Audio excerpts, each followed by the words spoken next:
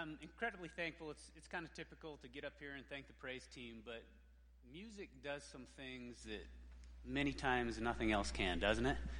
You hear praise music and the instruments and the voices and just the soul that comes out. And if you want to just hear the gospel, just listen to the lyrics of these songs. And I think there's such power in that I think has been placed in you when you're born.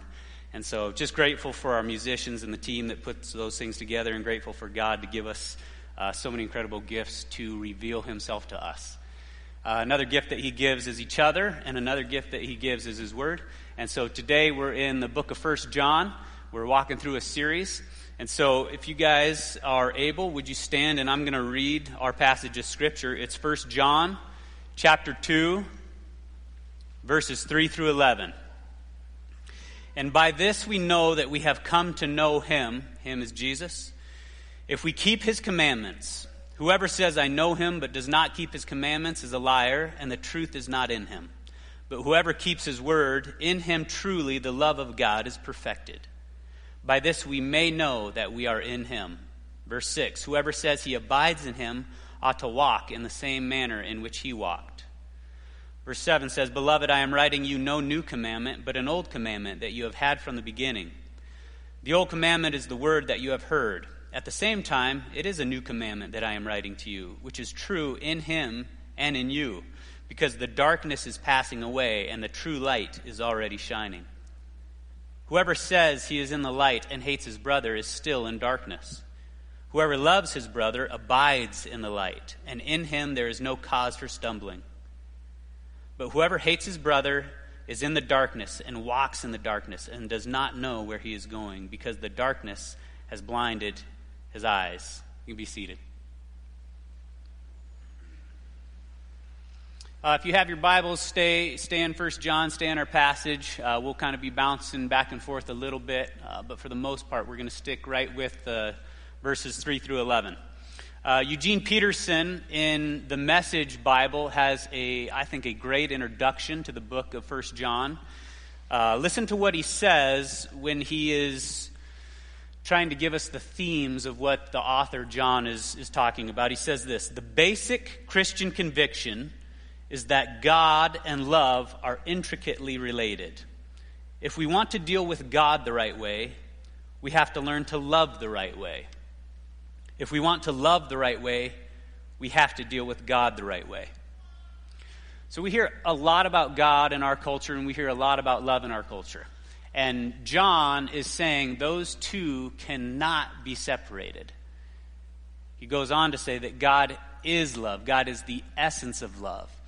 And so many times, most people would not argue the fact that they desire to be loving people.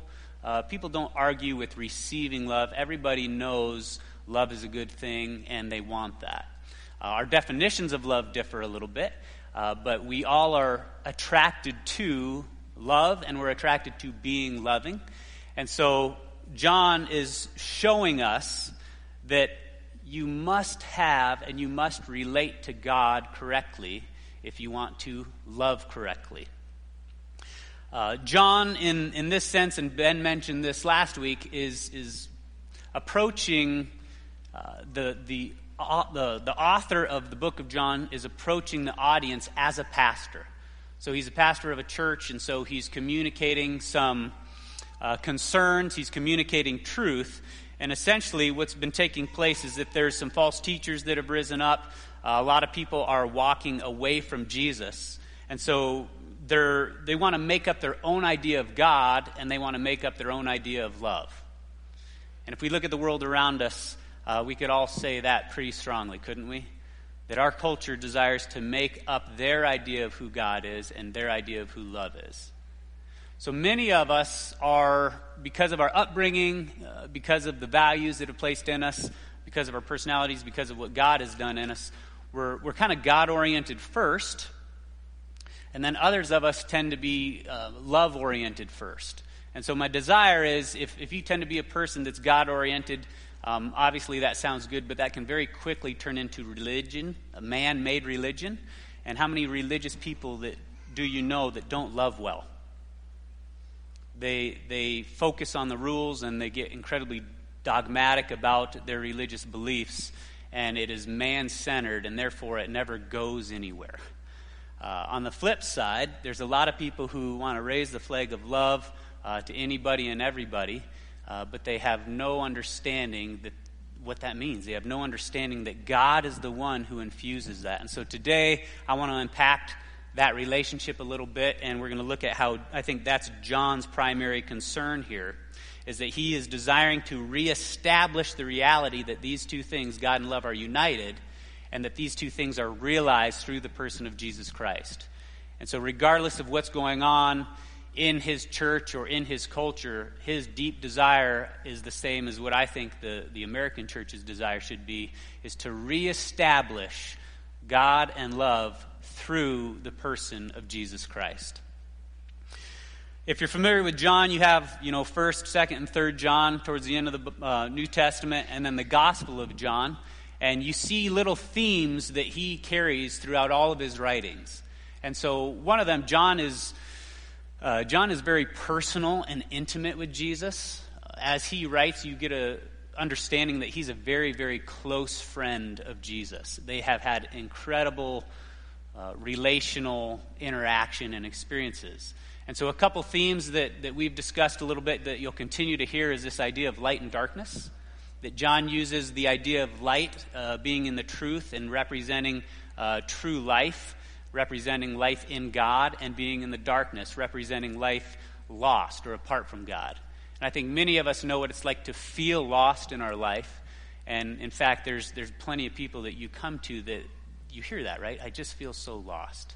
Not just in one decision or one moment, but in life in general. And so John uses this idea of light and darkness. He also focuses heavily on this idea of identity. Throughout his writings, he talks a ton about child of God, little children, calls you beloved.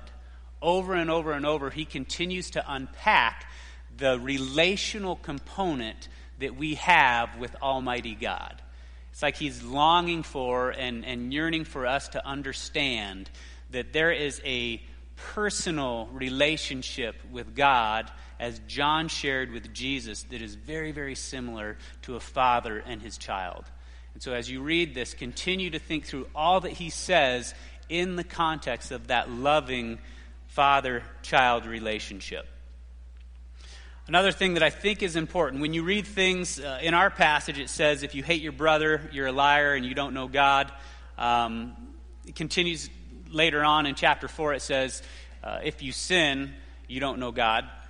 And so on the first read, we hear things like that, and it's like, whoa, we're in trouble. I thought I knew God, but yet I've sinned. And so another thing to unpack that's important is most of the time, pretty typical in John's writings, at least in 1st, 2nd, and 3rd John, when he makes these comments that are they sound on first reading very definitive, the verb tense is typically this continual, ongoing state. So if he says, if you sin, he's not necessarily saying one time. He's saying if you have a ongoing, continual practice of sin, then there's evidence that you don't know God. It's a little bit easier when he says things like hate your brother, right? Because that oftentimes isn't a one-time deal, but that's like a state of the heart and a state of mind. So it's a little bit easier to understand if there is a constant state of hating a brother, if there is a constant state of practicing sin, he's saying that is evidence that you truly do not know God as he is. And so you think about the things that you practice, whether it be an instrument daily, over and over and over, or a sport, or any skill set that you practice over and over and over, you intentionally set yourself and your mind and your actions to something for what purpose? To get better at it, to cultivate something. So when John makes these comments, I don't want us to fear our salvation if we've been guilty of a sin. But when he makes these comments, we need to look at our heart and understand what he's saying is you, a Christian, a born-again child of God, will not deliberately practice over and over and over sin with the intent of getting good at it.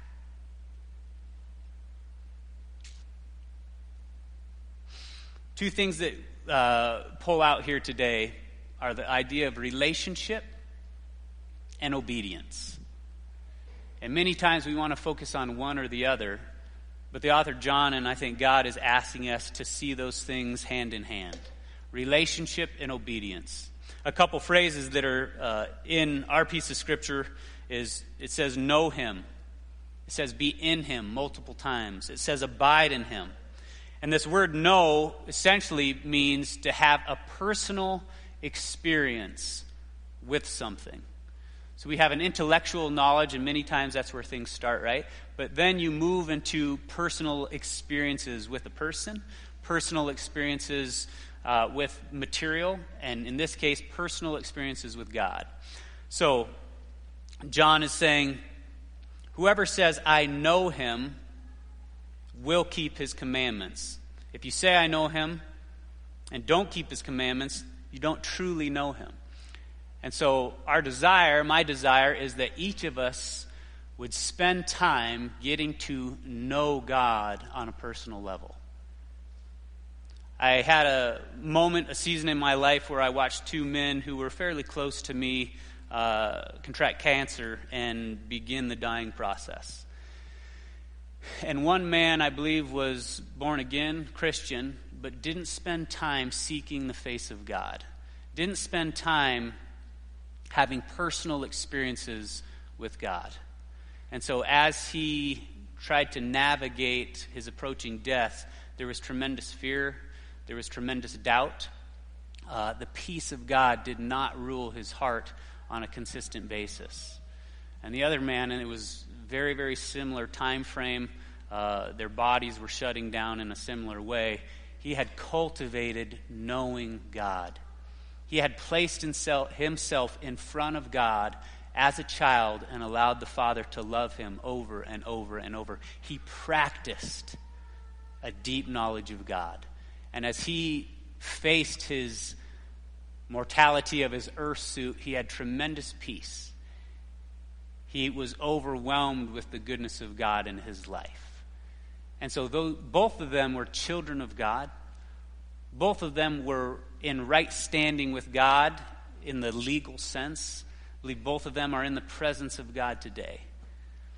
But to engage God in a personal way as a son would a father changes the effect that this world has on you, changes how you approach life and death. And as we're talking about today, it changes the way that you love people.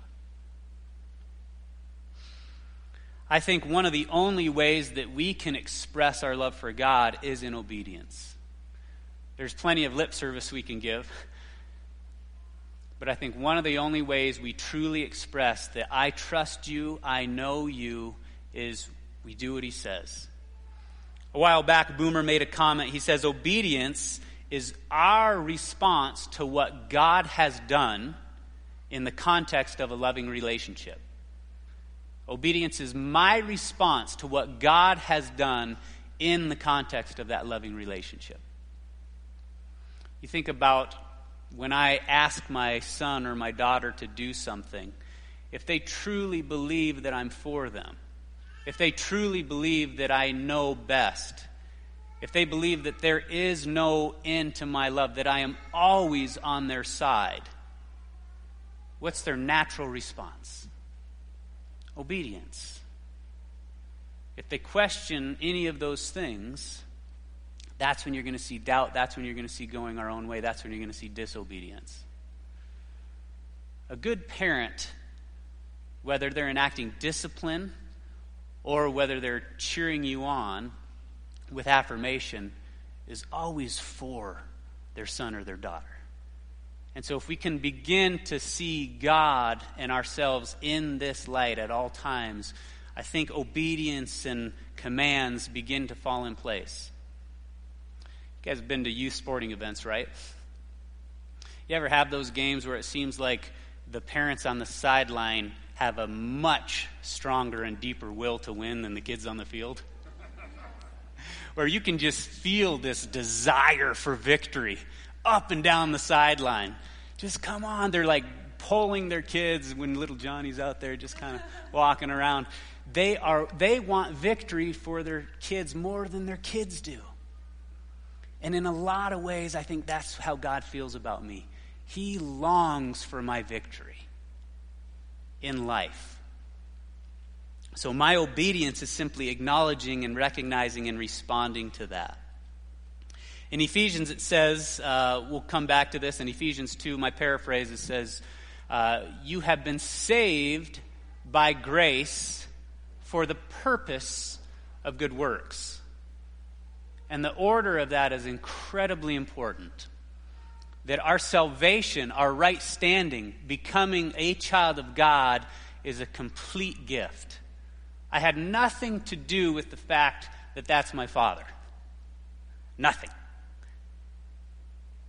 That was a gift given to me. But what I do in the context of that reality, I have something to do with. So understanding that we become a child of God by grace and grace alone, but it's meant to do something. It's meant to go somewhere. It's for the purpose of good works. Some of you have heard me say before, I try to teach my kids that Christ gave his life for us in order to give his life to us so that he could live his life through us. The for us is the cross and Jesus' death. The to us is the resurrection and the indwelling of the Holy Spirit. But there's a purpose to that. The purpose is obedience. The purpose is to express himself through these broken vessels. The difference between striving to be God's child and just receiving that you're God's child and then living in the power of that new identity. If you hear my son tell a joke and it sounds something very similar to me, that doesn't make him my child, does it?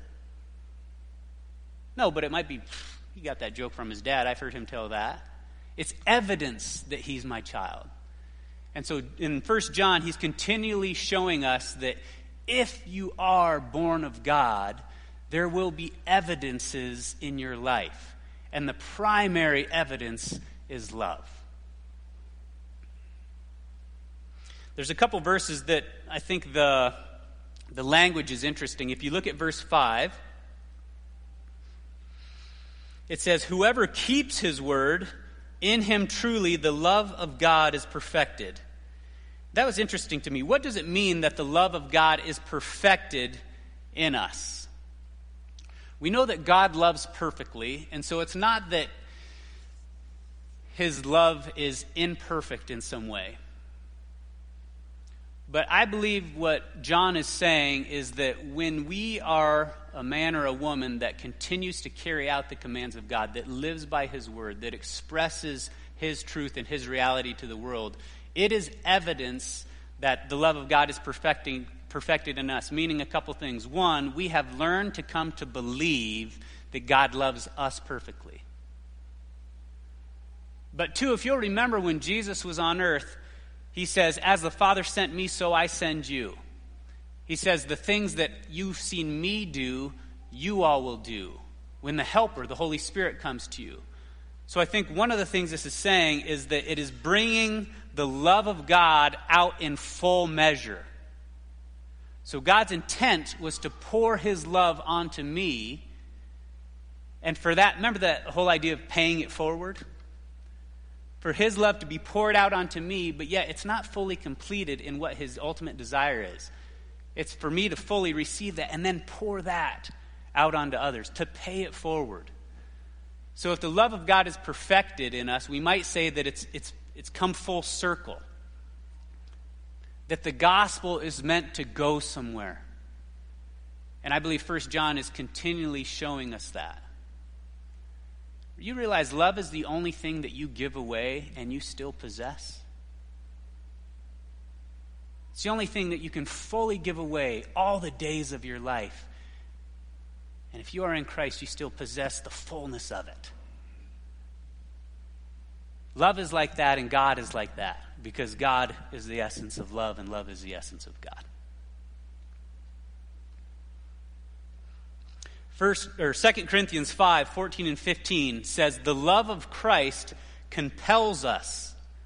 Those who live should not live for themselves, but for him who died for them and was raised to the dead. Again, this isn't to strive to earn his love or to become his child, but it's to recognize and understand who you are in Christ, and as a result of your new identity and your new birth, as a deep understanding and having personal experience that God truly is in you, over and over and over it says, in you. As a result of that, that is our motivator to express that. It's what naturally happens. Christians express Christ.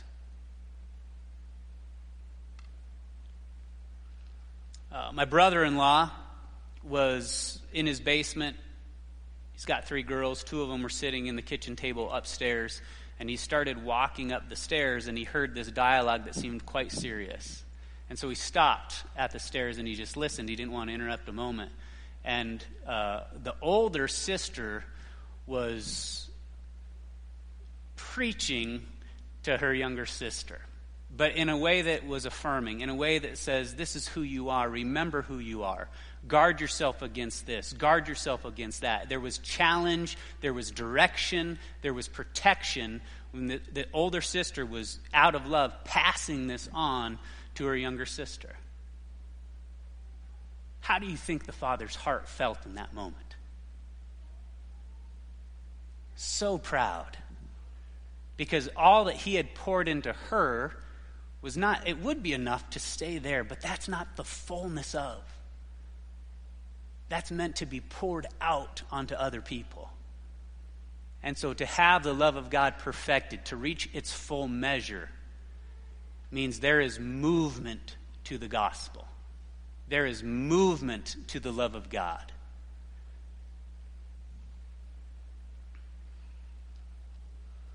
A couple other confusing pieces of our scripture.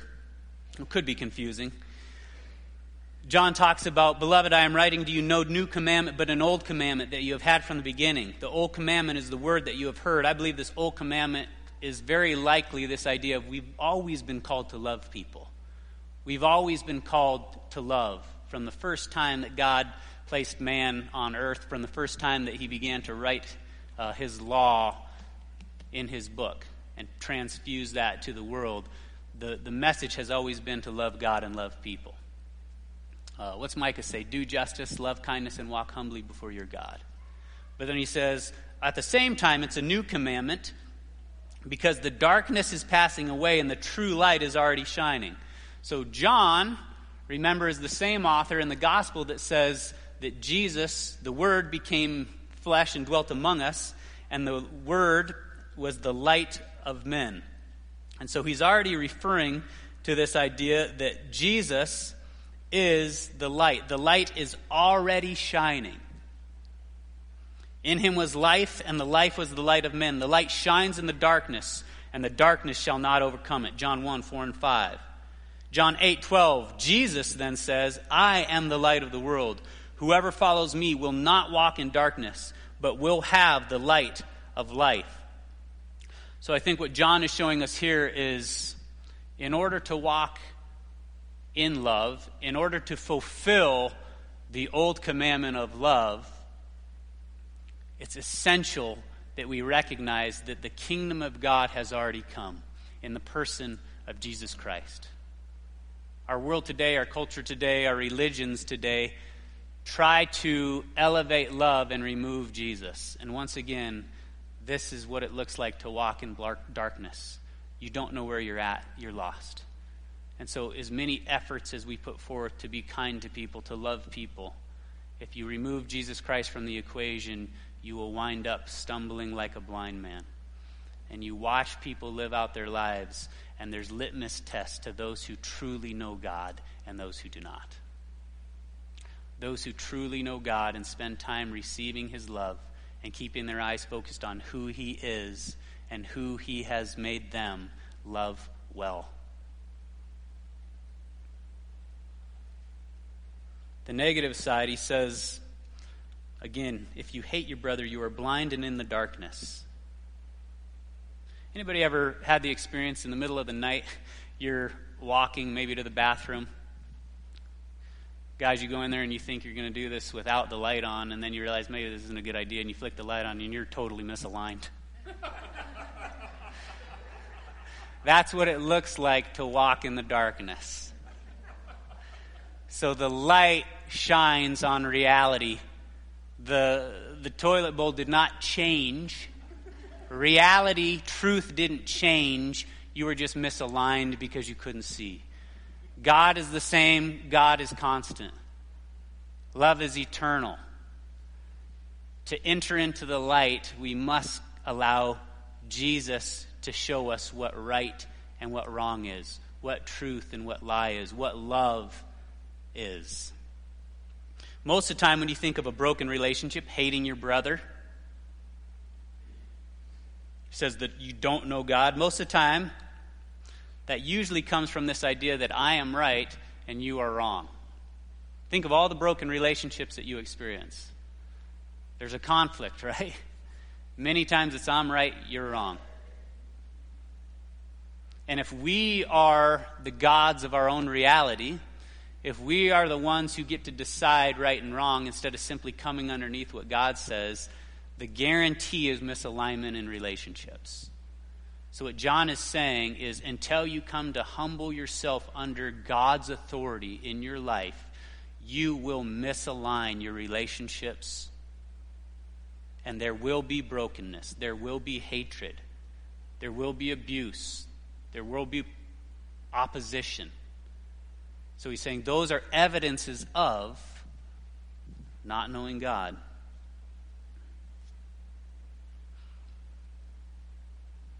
A couple questions to make this pretty personal. What do you do with this? So we all kind of fall in some different camps, but it's very easy if you are assured of your salvation and you are confident that you know God, that you are in Him, that you abide in Him. It's very easy to take a message like this and say, okay, now I have a tool to assess and evaluate other people. And I don't think that's the point. Or the idea of love sounds good to you, but you're not real sure about God. The idea of expressing love and being a good person sounds good to you, but you've always wondered where to place God in this. And so the first question is, do you know Him? Are you in Him? Scripture is very, very, very clear. We sang about it today. I need you how I need you. Every hour I need you. Coming to the realization that you are desperate for God. That you are desperate for salvation. The Bible says that if you confess with your mouth and believe in your heart that Jesus Christ is Lord, you will be saved. The idea of knowing you need rescued and begging Jesus to be that Savior, it says He will respond. And when that happens, you come into a personal knowledge of God. You experience Him, and then you are fully equipped to become what you were born to be, a vessel of love. The next question is, do you know your new identity? And I think this is one of the primary messages for us as born-again believers to take from 1 John. Is that we may have entered into salvation and understand that. But we will not be vessels and vehicles of His love if we're trying to pretend or act like good Christians. Remember when Lazarus came forth from the grave, he comes from death to life, and he walks out of the grave, and the first thing Jesus says is, take off his burial clothes. Why? Because he's not dead anymore.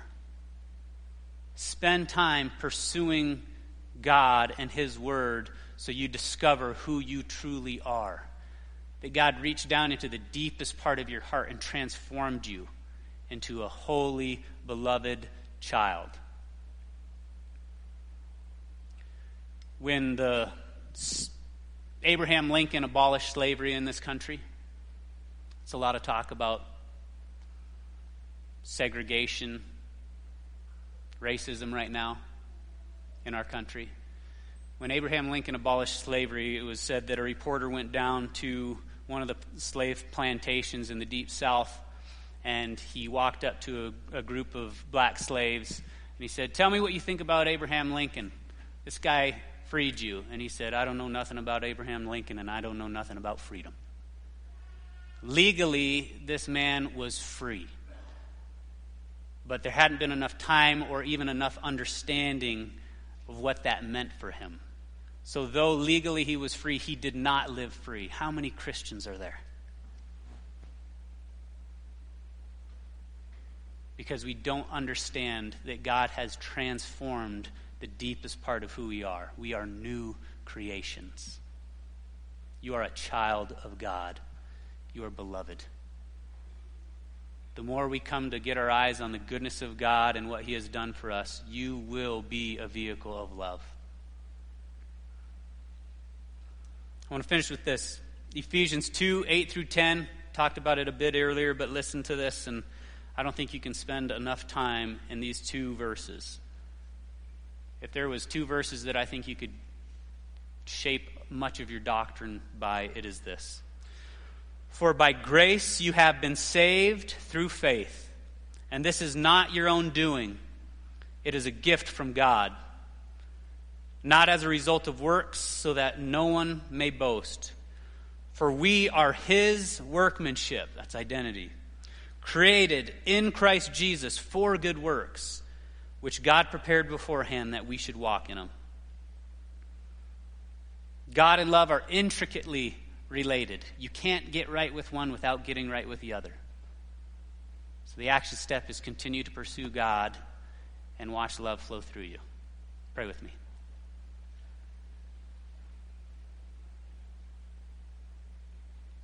Father, your word says that we love because you first loved us. We read today that the love of Christ compels us, that it moves us. First, we praise you and we thank you for making it possible to be in right relationship with the Creator God through the death, burial, and resurrection of Jesus Christ. We recognize and acknowledge that we can do nothing to earn that love or to get right with you on our own works.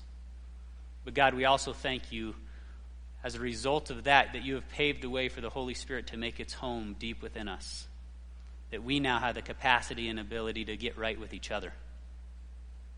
And so I pray that the rhythms of our life and the habits of our life would simply express how good you are to us and are giving that away to others. It's in Christ's name we pray.